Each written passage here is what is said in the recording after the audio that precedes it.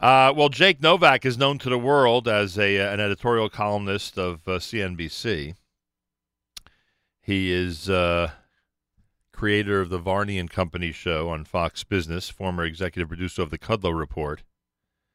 We know him, though, as host of Novak Now at the Nachum Segal Network every Monday at 11 o'clock. We also know him as an amazing political analyst, and it is with great pleasure that we remind this audience, as we've been announcing over the last 48 hours, that Jake Novak is going to anchor an election special the moment the polls close in Israel, which will be 3 p.m. Eastern Time on Monday. We will go live, and Jake Novak will preside over a distinguished panel for a period of 3 to 4 hours, informing first, and then analyzing what's going on regarding the third recent election in the state of Israel. Jake Novak, welcome back to JM and the AM. Oh, thank you so much. I appreciate the fact that you're doing this, and I'm glad we're able to provide it for everybody because, frankly, while Israelis no doubt, and this I excuse them for, a lot of times we want the Israelis listening to us as well, but the Israelis no doubt will be tuning into their regular news sources. Our listeners want to know, and want to know as soon as possible, what the conjecture, what the predictions are based on the election results. And the predictions meaning, of course, how many mandates, how many seats, are there possibilities for getting together and forming a government, et cetera, et cetera. And, Jake, I am sure that once information starts to filter out on Monday afternoon here in the New York area, you'll have plenty of info and plenty of analysis for everybody.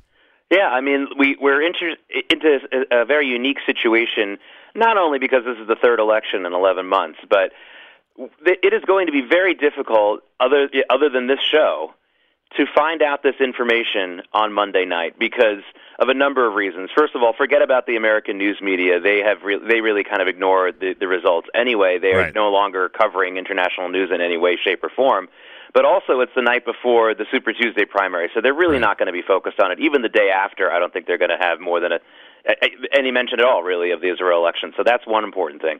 Also, remember that in Israel, not only is that coverage only in Hebrew, and all the kol hakavod to everyone who can follow that completely in Hebrew, but it's not that easy to find on the web.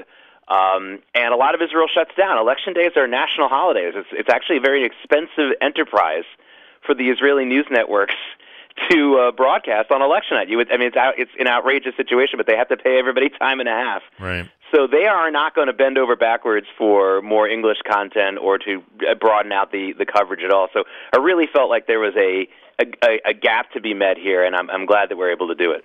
Jake Novak's with us. You'll next hear him on Monday morning at 11 a.m., and then during our election special that he'll anchor starting at 3 p.m. Eastern Time this coming Monday. If you're curious about results and analysis post-Israeli election number 3, make sure to tune in. Now, Jake, you've been given the task of putting together some interesting people to speak to during those few hours. How has that gone so far? It's gone really well. We have some very interesting guests, people who really understand the situation. That's another thing you're not going to get even on Israel. Even the Israeli networks won't be able to give you the kind of perspective we're going to be giving you. We have Rabbi Yotav Eliach, the writer of the book Judaism, Zionism, and the Land of Israel. Many of you know his name and his parents, who are very famous people as well in the Jewish community. Yotav really understands the history, the politics, and he will be a very good source for us to kind of figure out what's going on overall, not just the day of the election. Right. Mayor Weingarten from the Israel Show here on this network is going to be joining us. A really good reporter from Israel who's been in the United States for a while, Tal Heinrich, who will actually be reporting to us from the AIPAC conference. I mean, you cannot blame AIPAC for having AIPAC during this election because it's the third election in 11 months. I mean, how can they possibly keep avoiding this issue? So they're going to be going on. So she'll be reporting not only about what's going on in Israel from her very good sources there, but also what they're talking about at AIPAC. We'll get some very good updates there.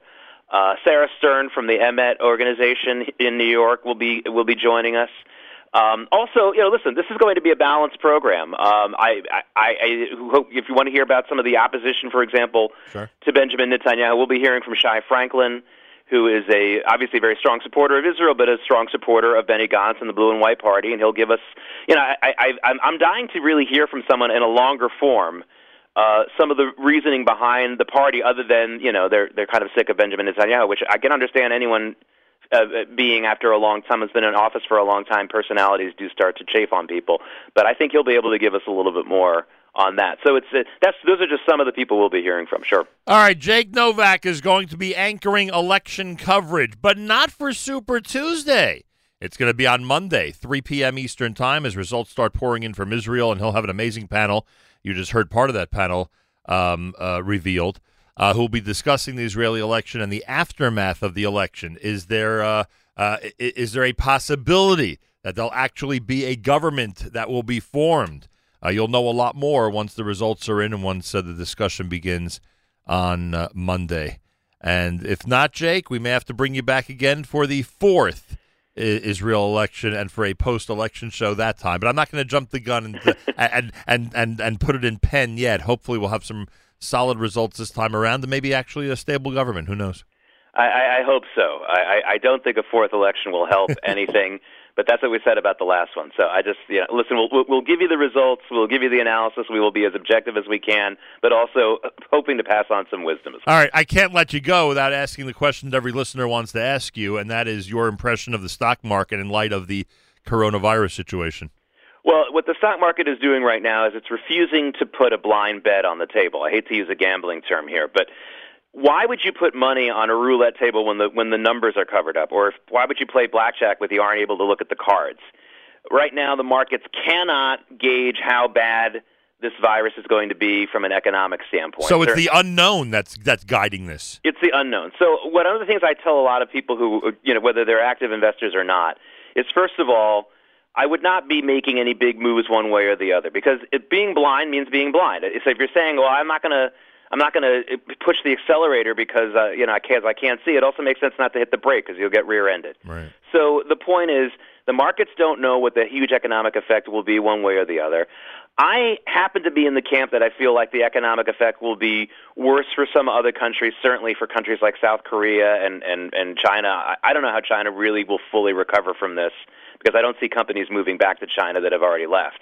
Wow. But here in the United States, there's a potential for a nice recovery, but I would not make any change. But that's not me telling you put a big bet on the market today. Right. That's not what I would do. I would try to take a good look at where you are and realize that everything is blind right now, and hopefully we'll know more in the coming days. But the markets cannot be blamed for selling off when it doesn't know enough. But at some point, we should start seeing a flattening out. If we start seeing the market shooting up really, really quickly, I don't think that's a great sign either, until we know something. Do you think today's going to be a similar day to the rest of the week? I think today will be a quieter day because because of what I just said. Right. You don't want to be putting – I never like putting a big bet on the market on a Friday anyway when there's an exterior non-market event affecting the markets. In other words, if you know that the markets are going to move next week because of an earnings report that's scheduled or a jobs report that's scheduled, that's fine. You can make a bet on that. But when it has nothing to do with the market schedule, like this virus, where we could get 3 or 4 stories on Saturday or Sunday that change the market one way or the other, it's not a great idea to make a bet one way or the other. I mean, there could be something that really moves the markets higher over the weekend and some positive news, and then you're betting against the market. That's a bad mistake, and vice versa. If you're betting with the market and there's bad news on this virus, God forbid, then you're also in a bad position. So I would expect today to be a flatter day, and if it isn't a flatter day, then the markets are being foolish. You've heard me say this before. The markets are often wrong, but they never lie.